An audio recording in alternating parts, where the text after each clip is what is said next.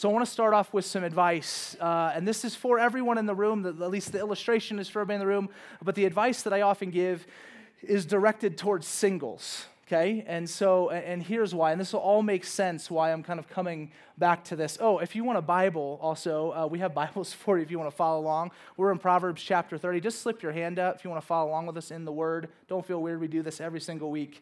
We want you to have the Bible. If you don't have one, grab one now, read it, love it. If you just know a friend that wants one, steal as many as you got, as many as we have, and just give them away. So I always give this advice to singles, and it's usually surrounded by the question of, well, how do I know who I'm supposed to marry, right?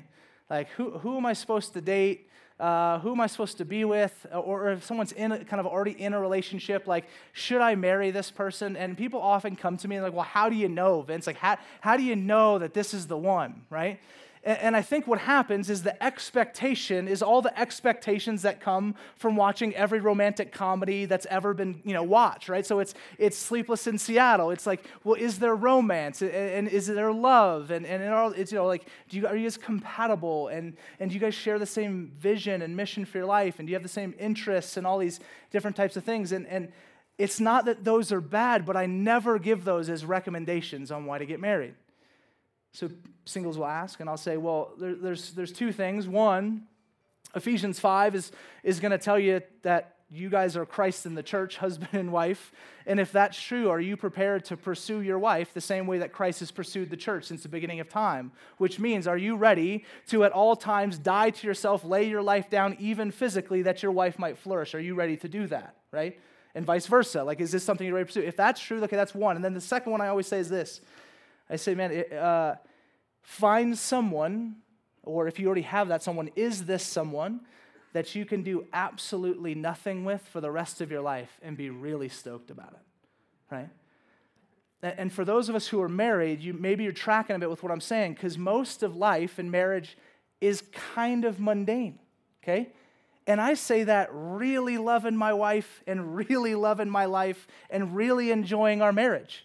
But the reality is that most of marriages, like today, right? I got up around 5, got ready, took a shower, brushed my teeth, got dressed, came to work. Once work is done later today, I'm going to go home. We're going to hang out with the kids for a bit. We'll have dinner. We'll put that down and we'll go to sleep. And then tomorrow, we're going to wake up and do the exact same routine again. And we'll do that on Tuesday, Wednesday, Thursday, and Friday. And then Saturday, we'll kind of maybe do something exciting like run errands, okay? Like a trip to Target is like, this is going to be amazing, Like, I cannot wait for that little red circle to just come into my vision. Okay? And so, like, most of life is just kind of boring. But what's sold to you in every single romantic comedy is that it's exciting and it's always adventurous, that there's just going to be experience after experience after experience, which just allows you to just always frolic through fields, right? You're always eating at the best diners in New York City. I mean, like, it's just, that's not life because stuff costs money and we don't have it, right? Preach. Amen. Amen, brother.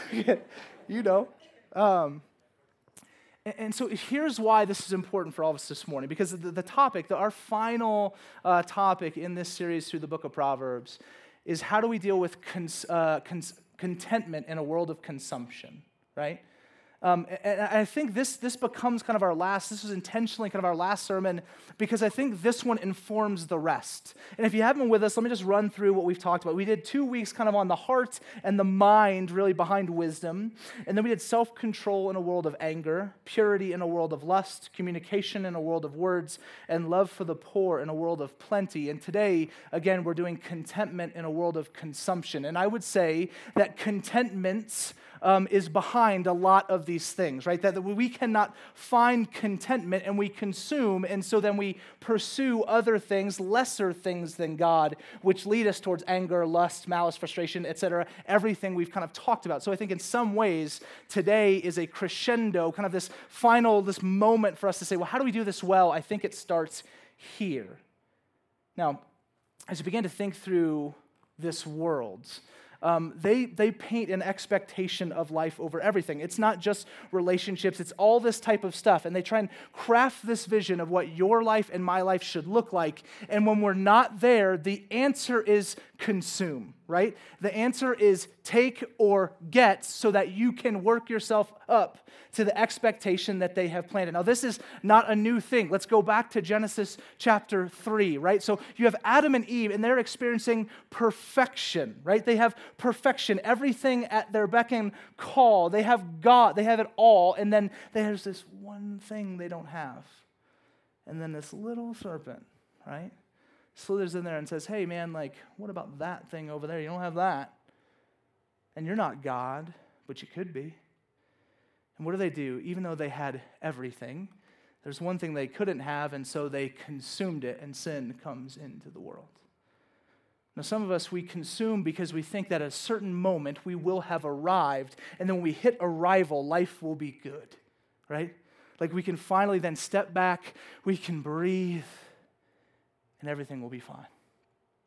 But if we look at Genesis chapter 3, if you really just study Genesis 1 and Genesis 2, and you see perfection, Adam and Eve had it. They'd embodied it. They had reached the mountaintop, if you will, and they found out it was not enough.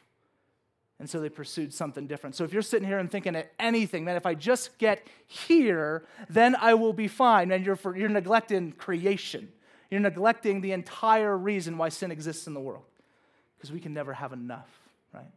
We have to consume. And the world does not help this situation because they constantly tell you, you're not enough, you don't have enough, and so consume until you get there, okay? That's honestly the vision that we often get. And so, excuse me, henceforth why that's the advice I give to singles. Is not don't have expectations. It's not lower your expectations. It's to have the right ones.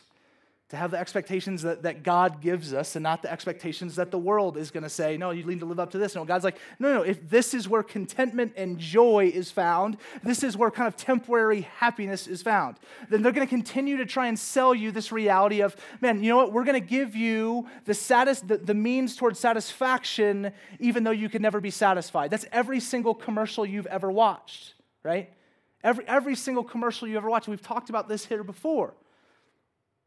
Like there's, I watch a lot of football, you know, because I'm a man, and so, but on foot, it's really ironic. I mean, so on foot, you know, watch a lot of football, and one of the top commercials that they show is for this little pill called Cialis, and this is not a story about me using Cialis, so let's just put that out there right now, okay? But on that commercial, if you remember, all of a sudden they're like, hey, this is what life could look like if you take our pill, and one of the things that's in there are these two bathtubs, right? Where they sit outside in bathtubs and just look over a beautiful field. Now, here's what's funny. As I've seen this commercial like 1,000 times, and I'm literally thinking to myself, like, what would it take to get some bathtubs in my backyard? Like, that could be sweet, right? And I'm like, this is legitimate, like, the crazy thought, like, man, I wonder we could probably, if we just got some buckets. Like, even the logistics of it is just silly. Like, there's no pipes, right? There's no drainage, so I don't know how they're doing this, how they keep it warm, right? But you do it, and they paint this picture like, hey, if you want to experience the good life, what you need is this vision. And then they show all these different scenes, one of which are bathtubs outside, which is absolutely obscene, right? There's people looking over your fence. It's just awkward. But here I am watching this commercial thinking to myself, I could do for a couple bathtubs, right? Because what's happening in every single commercial you watch, and it's not just television, it's everything. It's a billboard, it's your friends, it's when you walk into a store and they're paying people to market you, right? To come to your heart and to pull your affection towards it, saying, your life could be this, and here's our product to get you there, right? And then they craft this vision, and then you begin to want things you didn't even know you wanted. And what happens is those wants oftentimes become needs. Now, to further emphasize that this is a big problem, something we need to deal with, I was looking at kind of just some vast discrepancies in our world, and Anthony kind of hit on one of them last week, talking about kind of loving the poor in a world of plenty, just the discrepancy of the poor existing with everything that exists in resource-wise in our world. But I wanted to go through some of these crazy disparities with you, food being the first one. Did you know that across the world we produce enough food for 10 billion people, okay? 10 billion people. So the world makes enough food for 10 billion people. There are 7.6 billion people in our world today, okay? Yet, about 850,000 will go to sleep hungry tonight and malnourished, okay? So again, 10 billion is what we got. 7.6 billion is how many people exist, and yet we have this almost 1 billion person population that doesn't have access to all this excess. Okay? Now hear me, and all the things I'm going to share right now, I get they're complex. There's other reasons to them. It's not as simple as, hey, we all make it, so just come to the store and get it. I get all of that. But the vast discrepancy needs to call the church to wake up because we're supposed to be the hope and beacon of light to the world. Okay? The second one is children. This is just in America. There are 125 million households in America. Okay? 125 million households in America. There are 450,000 kids in the foster care system across our nation. 125 million households, 450,000 kids, and 30 to 33% of them don't have homes. Okay? So you have 125 million households, homes, 450,000 of them, and only 2/3 of them can actually find a house and a family to live with. So again, like this discrepancy is foolish. Now, to take that a bit further, there are 400,000 churches in America, okay? 400,000 churches, and we're all reading James 1:17 together that says pure and undefiled religion is this, that we should care for orphans and widows in their distress. So what are we missing when there's 400,000 people who profess the Bible as being authoritative and calling the church to some type of life, and we can't find homes for 150,000 kids? And these churches are obviously filled with millions and millions and millions and millions of people in some of that 125 million homes. Now again, we've talked about this, and I don't want to continue to belabor the point. That does not mean that everyone in every church must adopt a child or must foster kids, but we all need to be part of it, and some of you, God will call to doing that. And we need to open up, because again, the disparity is significant. Okay, another one, shelter. There are 6 empty homes in America for every homeless person in America. Now, again, listen, I know it's not as simple as just like, hey, dude, here's a house, right? Like, so, but to begin to think through, and this idea of contentment in a world of consumption, that there's 6 empty homes in America for every homeless person in America. Like, this is kind of has to cause us to wake up and begin to ask some better questions. And then the last one, this one's just the low-hanging fruit of this season, right? Holiday shopping. So this year, okay, we're looking to spend $700 billion during the holiday season. Right? $700 billion during the holiday season. That is a lot of money, okay? $700 billion in just a month-long time. Now, statistically, and you could find all sorts of things you could do with $700 billion, but let me just share one, kind of again in this vein. UNICEF, the UN, kind of every major food organization in the entire world, circling back to our first discrepancy, says it would take, on average, they've kind of somewhat come to a consensus, although, there's varying numbers, that it would take about $276 million a year over the next 13 years to eradicate the 850 million people that are going underfed and malnourished, okay? So again, this month alone, we'll spend $700 billion. It would take us $276 million a year over the next 13 years in order to eradicate hunger in our world. Now again, is it more complex than that? Would it take maybe a bit longer? Yes. But again, the discrepancy is insane. And so all I'm trying to point to, because none of this means, hey, don't buy presents for your kids. It doesn't mean don't get something for your wife. Don't get something for your husband. It doesn't mean that on Black Friday, I always get Good Friday and Black Friday mixed up. They are very different. So on Black Friday, I bought some stuff. I couldn't resist. I was like, dude, that is a good price. Click, So I get that, right? So it doesn't mean have nothing. It just let us step back and maybe ask a question or two of, do we need this? Or is this just me striving for an expectation or to fill something that maybe actually isn't going to be as fulfilling as I thought? Okay, maybe there's some differences that we need to look at. Okay, and so here we go. We're going to jump into the text now. Proverbs chapter 30, if you want to open there. What I love about this text is we're going to start off, and the Proverbs 30 was written by this guy named Agur, and I think Agur, and the son of Jakey, I think it is, or something, and this is the only proverb he's written in the entire book, and yet it is one of the most profound. And what I love about it is how he starts off this kind of collection of Proverbs. It's kind of this encouragement and this honesty about himself that I think we must adopt as well if anything was just convicting. Because as I was going through all this stuff and learning and studying around kind of when all of the consumption that's even in my own life and then this move that the Bible and Jesus has for my contentment, and I was convicted, right? And I was like, well, what do I do now? And I think we have to start here. Like, I think we have to start where Agur starts. And so let's look in verse 1, and let's read a little bit. The words of Agur, son of Jakeh, the oracle. The man declares, I am weary, O God, I am weary, O God, and worn out. Surely I am too stupid to be a man. I have not the understanding of a man. I have not learned wisdom, nor have I knowledge of the Holy One, who has ascended to heaven and come down, who has gathered the wind in his fist, who has wrapped up the waters in a garment, and who has established all the ends of the earth. What is his name and what is his son's name? Surely you know. Every word of God proves true. He is a shield to those who take refuge in him. So before Agur begins to really dispense any true wisdom, kind of any of these normal proverbial nuggets that we've gotten throughout this series and throughout the book of Proverbs, he kind of starts with himself. And I think this is really important for us because I think oftentimes, and this is me all day, I want to charge ahead and fix every issue at the drop of a dime.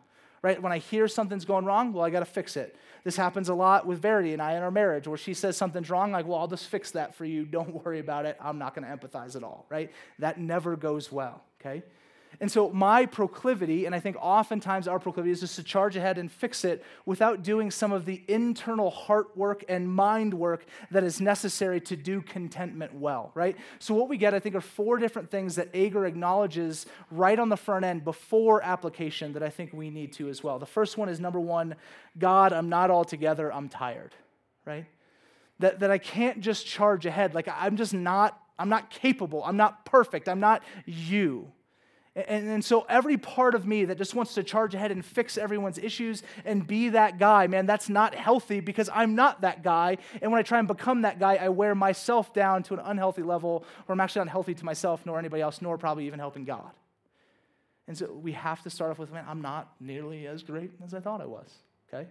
The second one is I'm not nearly as smart as I think, okay? And this one's a tough one to acknowledge. I mean, I love that, like, he's God, I'm stupid in comparison to you. Like, I don't have the mind, God, that you have. I don't have the wisdom that you have. And yet we walk around this earth in the way we talk to people, the way we engage often, all sorts of problems as if we're already an expert when that's just foolish. We're not. Like, most of us are not all that well trained or taught in a lot of the things that we just decide to step into.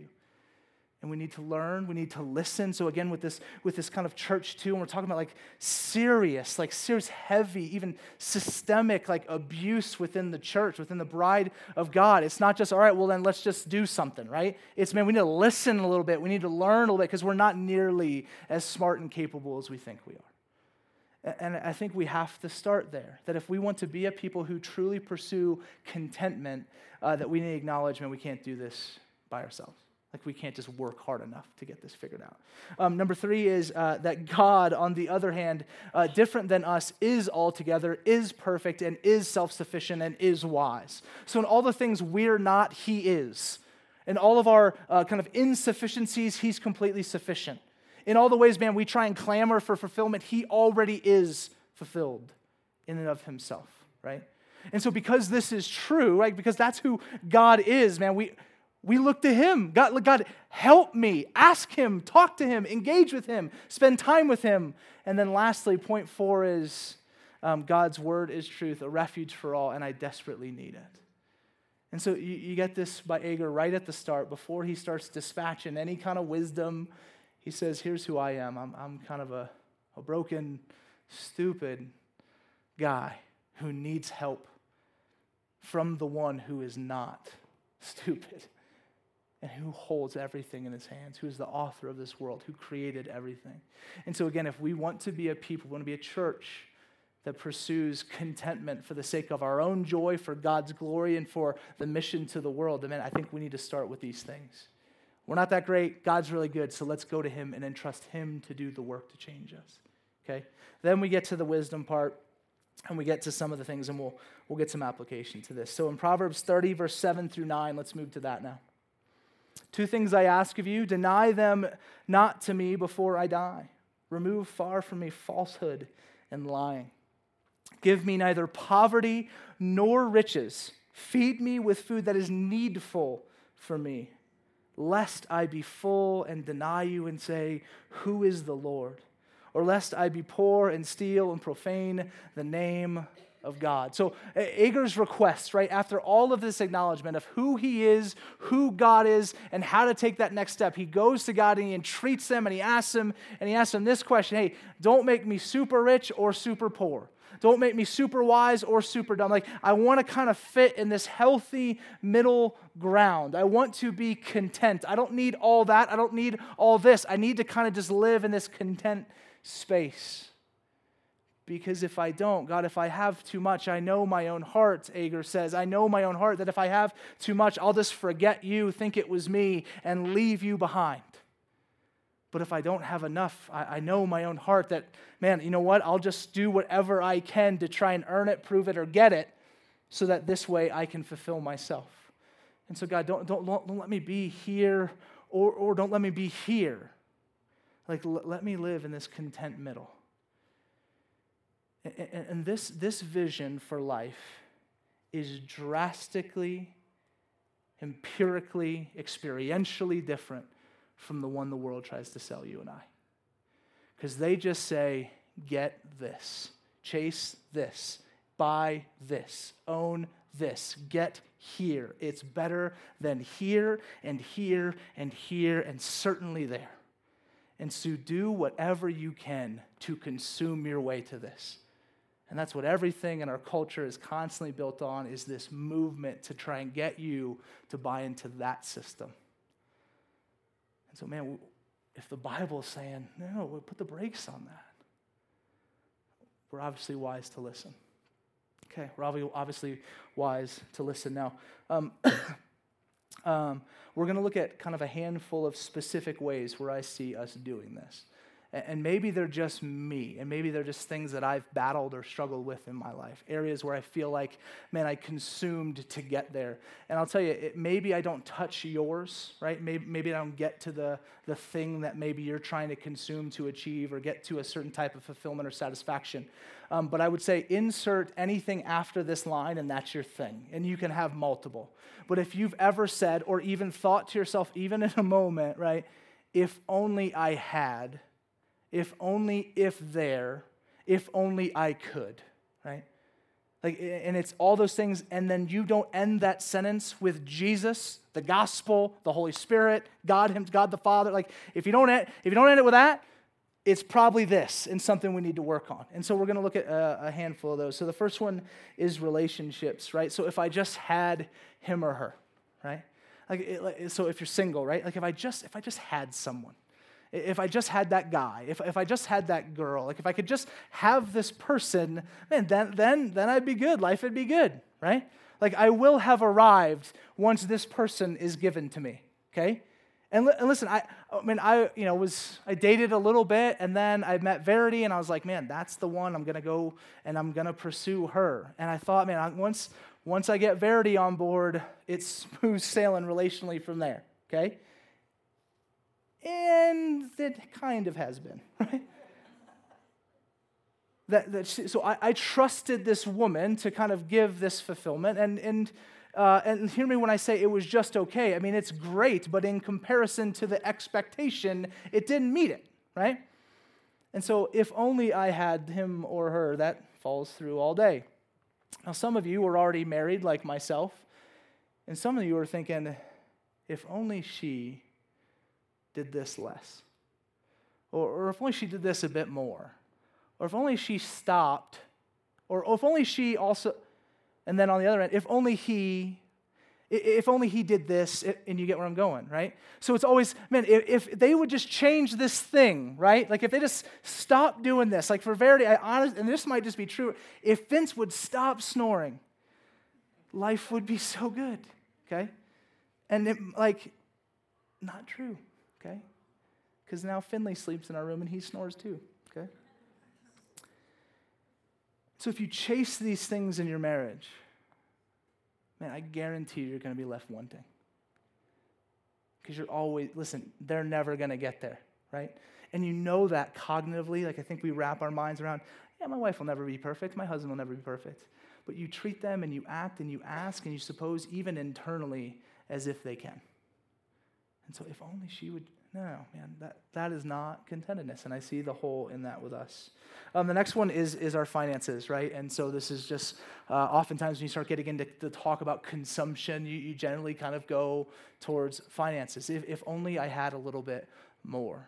Now recently, a couple things. They did a study where they studied every single bracket, and it was from if you made $20,000 to $30,000, $30,000 to $40,000, $40,000 to $50,000, $50,000 to $60,000, on and on and on and on.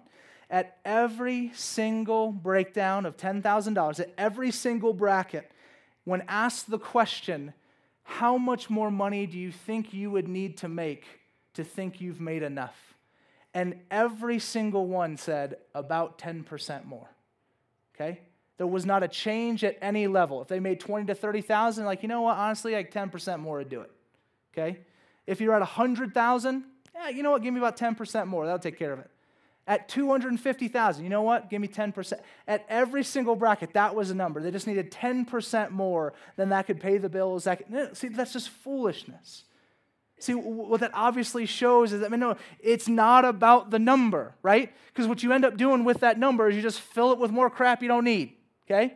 You're like, oh, well, I guess now that I have this, I'll spend more money on other stuff I don't need, which I didn't even need before.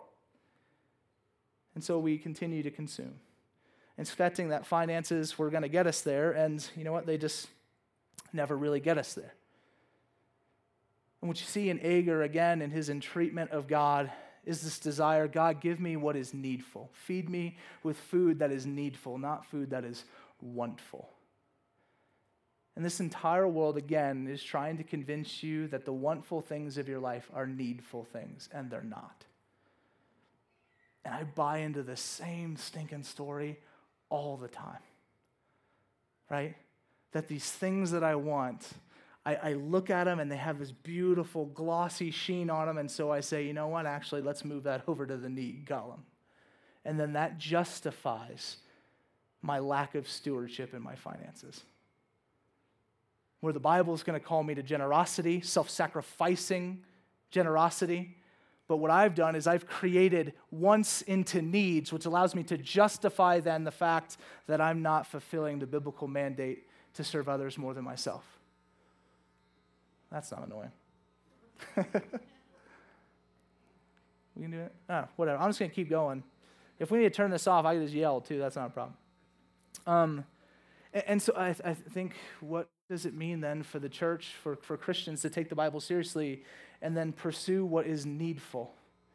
Now hear me, does this mean you can never have the stuff you want? No. Like, God does not exist in that type of kind of rigid parameter.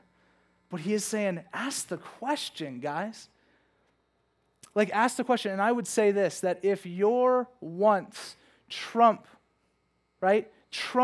the responsibility that God has called you to for the needs of others, you might need to re-question things, okay?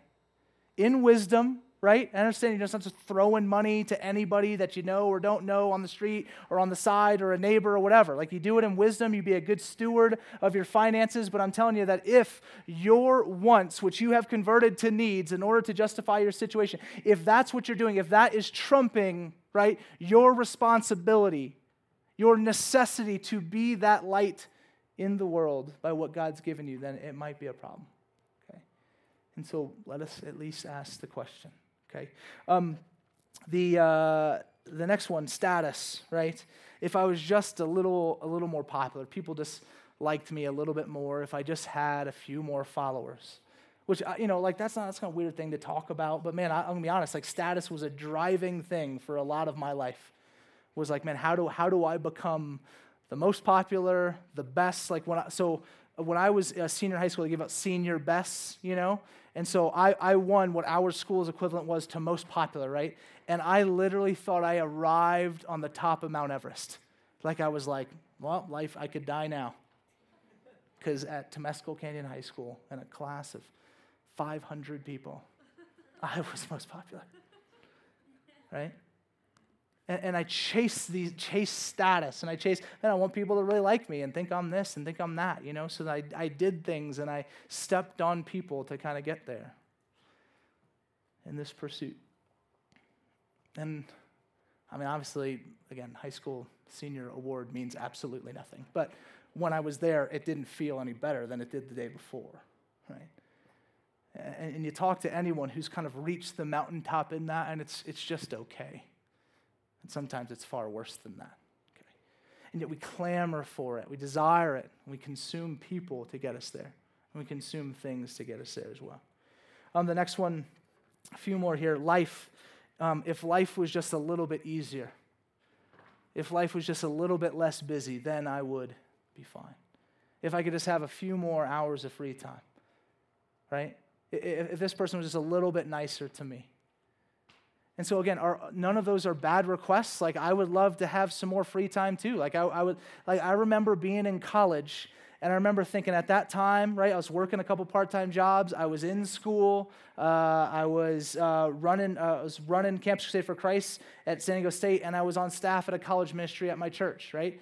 And so I'm doing all this stuff, and I remember thinking to myself, like, man, when I graduate, I know I'm going to go into vocational ministry, and all of a sudden school goes away, and work and ministry collide. They're the same thing. Life is going to be grand, because I'm just going to smooth sail for the rest of life. It won't be nearly as busy. And then I get to today, and I'm like, well, that didn't work, right? Because other things then fill our time. Other things kind of come in, and so the change of your circumstance is never going to lead to your contentment. And yet you pursue the change of your circumstance, and I pursue the change of my circumstance all the time. The last couple, place, if I could just live there, right?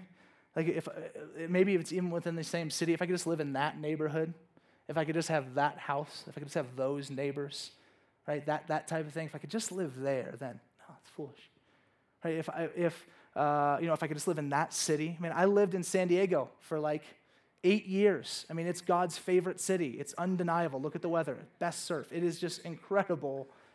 And yet it was all right. I don't want to move back. Right? Acts 17 will tell us that God appoints the times and places that you dwell intentionally, that you live in Flagstaff, unless you're visiting, okay? Thanks for visiting. But wherever home is for you, there you go. If you're living in Phoenix now, which is foolish, you should move back.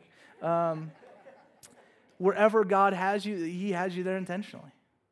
There's a famous line, right? Bloom where you're planted. Like, if God's planted you, you need to bloom here. Put down roots here. Engage here. Invest here. Be about here, because this is where God's got you. Don't always dream of, man, one day I'll get there. Okay? Because you'll get there, and it ain't going to be that great. You'll have the same issues, and then you'll be like, I wish I lived back over here. Okay? And I've seen it over and over. The last one, if only my church, right? If only my church just did everything the way I wanted to do it, okay? If only they believed everything that I believe. Now, there's certain things, right? Please cling to sound doctrine and orthodoxy and all this is great, please.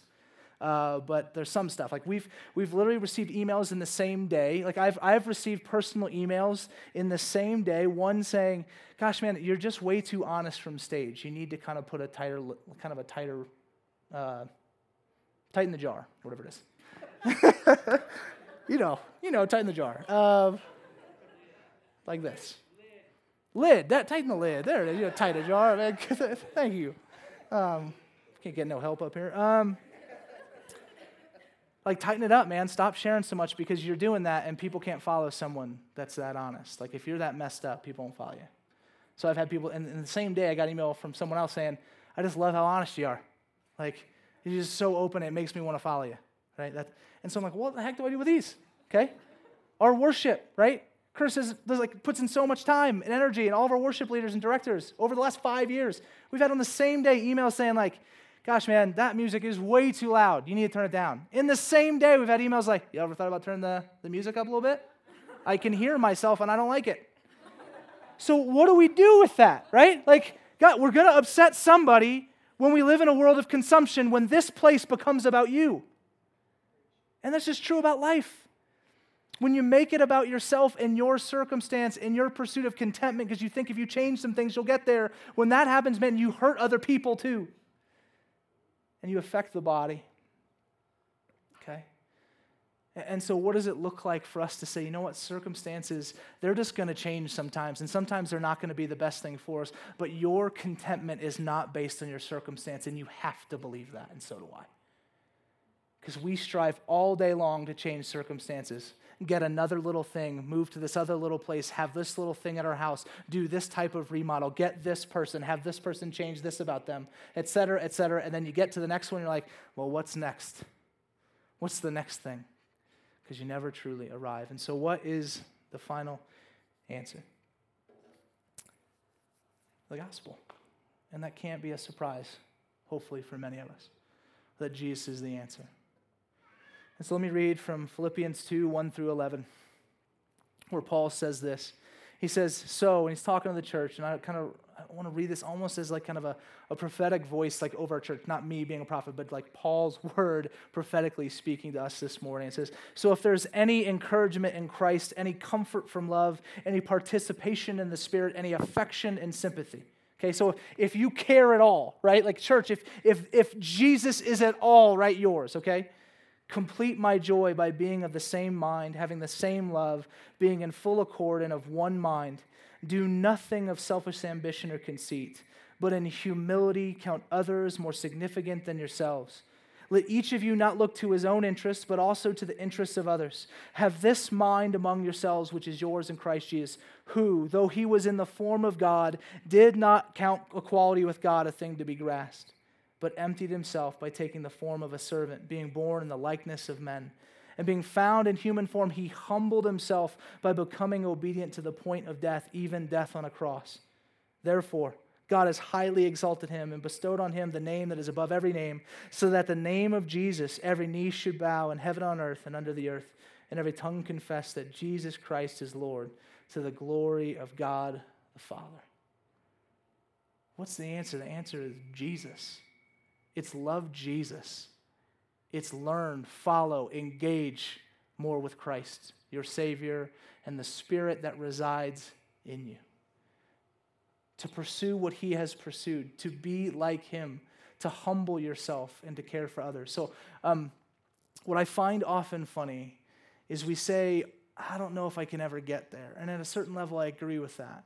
But I often do find it funny how we are able to be content in a major other area of our life, and that area is sin. That oftentimes, man, we're like, I can never really be content. No, man, you're pretty content with your sin, friend. And I can be very content with my sin. It's not that big a deal, right? So I'm not going to pursue change. But man, do you say that about your finances? It's not that big a deal. I'm not going to pursue any more of it, right? Do you say that about your lust issues? Do you say it about your anger issues? Do you say that about your self-control issues? Do you say that about et cetera, et cetera, et cetera? Do you say, man, you know what? No, like I am going to try and consume as much and taste and see that the Lord is good. I'm going to try and consume as much of his word as possible. I'm trying to consume as much dialogue through prayer as I can. I'm going to try and consume as much of the community of Christ as I can, which will call me and convict me and bring about change in me by the power of the Spirit. Are you going to consume those things? Because those things you're called and mandated to consume for your own sanctification. Or are you content there to just stay in your sin? I know I can be, and it's not okay. And so I want us to repent of that contentment and pursue a better contentment. And I've come up with a 5-step plan. Okay, this will solve you. Okay. And I'm being facetious. What this does, I think, is helps us just go to God all the more and acknowledge what we just saw in Philippians 2. And I know I'm running a scotch long here, but let me just wrap it up with this. Number 1, understand yourself and your need. If you're a note taker, rock this. We'll probably put it on the blog because it's going to be amazing. Just kidding. Number 1, understand yourself and your need. Okay, so like Agar. man, I'm broken. I'm not all that smart. I need help. Number 2, know God and pursue God. From the book Chasing Contentment by Eric Raymond, he said this: contentment is the abiding amen of our joy. It speaks in the present tense, saying, I am tasting and I am seeing that the Lord is good, right? That you're constantly taking of consuming Him, like bringing Him in, tasting and seeing and knowing and loving and rejoicing and doing all the things that help get us there. So 1, understand yourself for need. 2, know God and pursue God. 3, then ask God. Ask Him, like Agur does, right? So he acknowledges his brokenness, then he says how great God is. He knows God, so he talks to God, says, God, help me, right? Tyler Johnson, our lead pastor, has this great line. He says, the greatest expression of humility is prayerfulness. And I love that. That the greatest expression of humility in our lives is prayerfulness. Not, I'll do this, right? It's, I can't, so let me talk to the one who can. It's a laying down. And so number 3 is ask God. Number 4, stop consuming so much. So after those things are happening and God's changing you, as you experience, you learn more about Christ who laid Himself down, came into kind of this mess, left behind a universal, like beyond comprehension throne and kingdom, right, to come into this mess, that we begin to do the same. Stop consuming so much, right? But there's a last part, and we saw it there in Philippians 2, and it has to be part of this. And the last part I'd say that you have to do if we want to experience change is start investing in being generous. Like if you just stop at the, I'm just not going to consume anymore. Like even if you've done the first 4 things, like you're knowing God, you know yourself, you're talking to God, you're praying, you're asking Him to help you, you're learning stuff, and you're stopping consuming, and you stop there, you haven't gone far enough, and you're missing, I would say, the vital last step. And you need to start practicing generosity. You need to start practicing giving of yourself and your time and your talent and your treasure. Like giving stuff away. Stuff that you don't need and I don't need. And my house is full of it. And my bank account at times is full of it. Not a ton, but at times. And so sometimes I think God's probably saying, man, no. Let's redo some things here. You want to be serious about this contentment issue? Then you have too much. And like Agur said, sometimes when you have too much, you forget me. And so what does it look like for us to really care about this and to step into this and to be a generous people? Based in a reality that we can be content because Christ is our fulfillment. He is our everything. He died to justify us, so we need not justify ourselves. This world cannot justify only the blood of Jesus. And because that is true, man, we can actually do this. And so that's my prayer for us. Let's pray. Jesus, we thank you. I thank you that you are who you say you are and you've done what you've done. Thank you that you are the perfect example, the perfect model. But you're much more than that, God. You didn't stop at just doing this great thing and showing us how to do it, God. You actually then, Holy Spirit, you live in us. You're here with us. You now empower us to walk in this.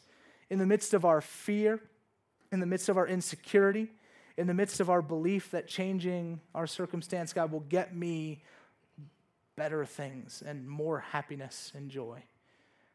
God, Holy Spirit, I need you, we need you to convict us and counsel us otherwise. We need you to give us ears, Lord, and faith to hear you and believe when you speak that you are better and that you fulfill. God, that you call then us to much more than, God, just being really content with our brokenness and sin and not content with the rest of life. God, we live in what many would look at as a hopeless situation. But we thank you today, Jesus, because you are the hope of the world. And you give us hope this morning that we can actually live this type of life and experience the greatest joy possible because it's with you. So God, do your thing today. Bring conviction in our hearts. God, not just like our willful, mindful assents, God, but rather, and just this true change of our internal being, God, to find only contentment in you, never with our sin, and to pursue the mission that you've called us, God, to be a blessing to the world. Heavenly Father, we love you and we thank you. In Jesus' name, amen.